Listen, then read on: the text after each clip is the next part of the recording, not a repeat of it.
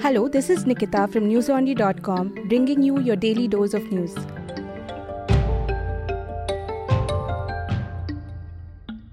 Today is Friday, the 1st of December. Multiple schools in Bengaluru received bomb threat emails today, triggering the evacuation of over 5,000 students.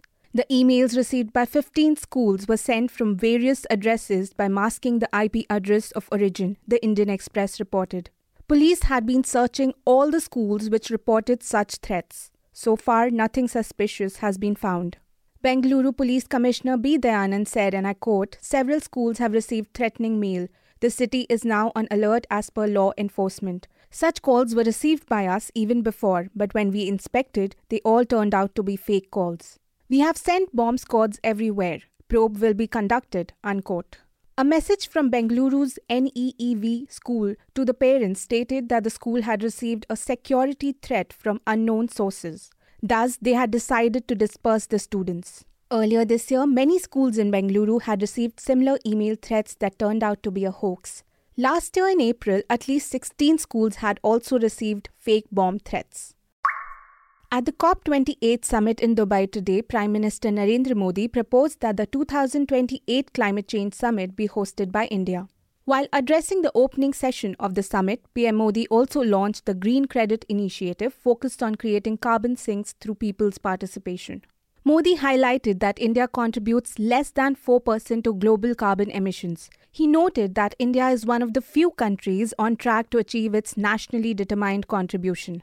Through NDC, COP28 plans to limit global warming to 1.5 degrees Celsius, the guardrail to avoid worsening climate change.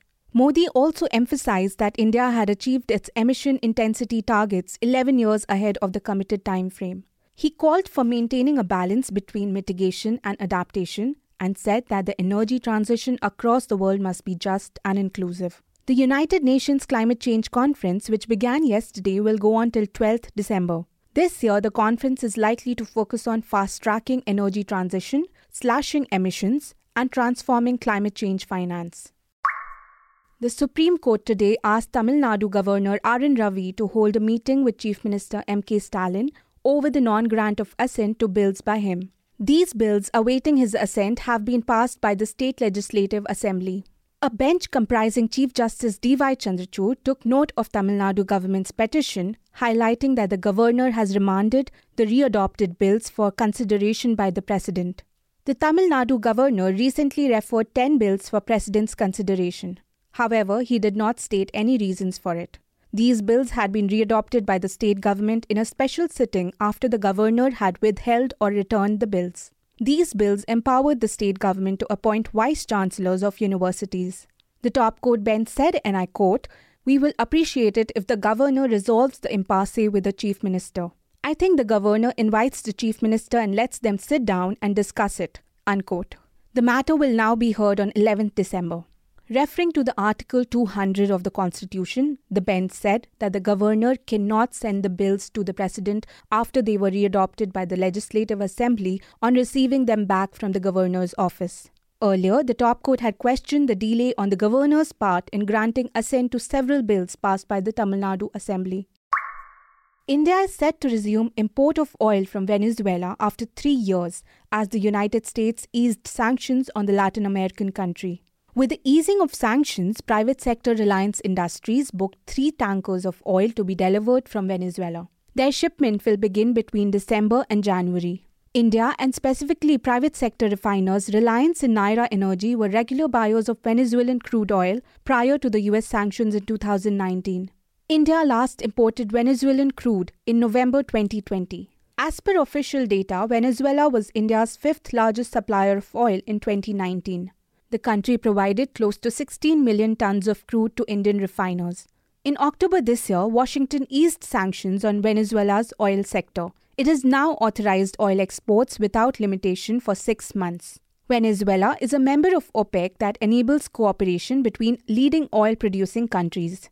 It is also the largest proven oil reserves in the world.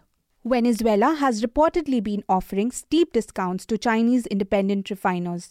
These refiners have been its biggest buyers of oil through the sanctions. However, Venezuela now appears eager to sell its crude in other major markets and is also likely to offer discounts. The 3 super tankers ordered by Reliance Industries can carry up to 270,000 tons of crude oil. Israel resumed bombing in Gaza today after its week-long truce with Hamas expired. The first fatalities were reported minutes after the truce ended, said Palestinian officials. Videos showed a heavy cloud of grey smoke rolling over northern Gaza within the first 90 minutes after the truce ended. Israel's military said fighter jets were striking Hamas targets. AFP journalists reported airstrikes in the north and south of the territory. Officials of Al-Najr hospital in Rafah said strikes killed at least 9 people in the city, including 4 children. 2 more children were killed in air raids. Israel's army said it had intercepted a rocket fired from Gaza. Meanwhile, Israeli Prime Minister Benjamin Netanyahu said the fighting restarted after the Hamas violated the truce. So far, over 15,000 people have been killed in Gaza since 7th October. At least 1,400 people have been killed in Israel. Listeners, as you know, the Assembly election results are due on the 3rd of December.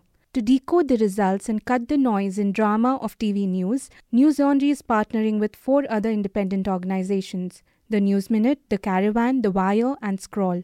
To get clear, incisive analysis and insight, tune in to the YouTube channel of News Laundry or one of the other 4 organizations.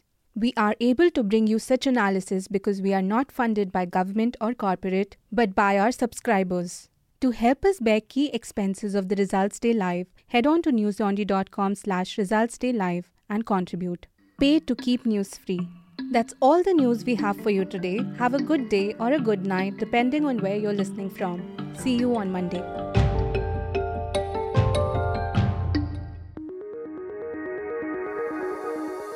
News Laundry is possible because of our paying subscribers.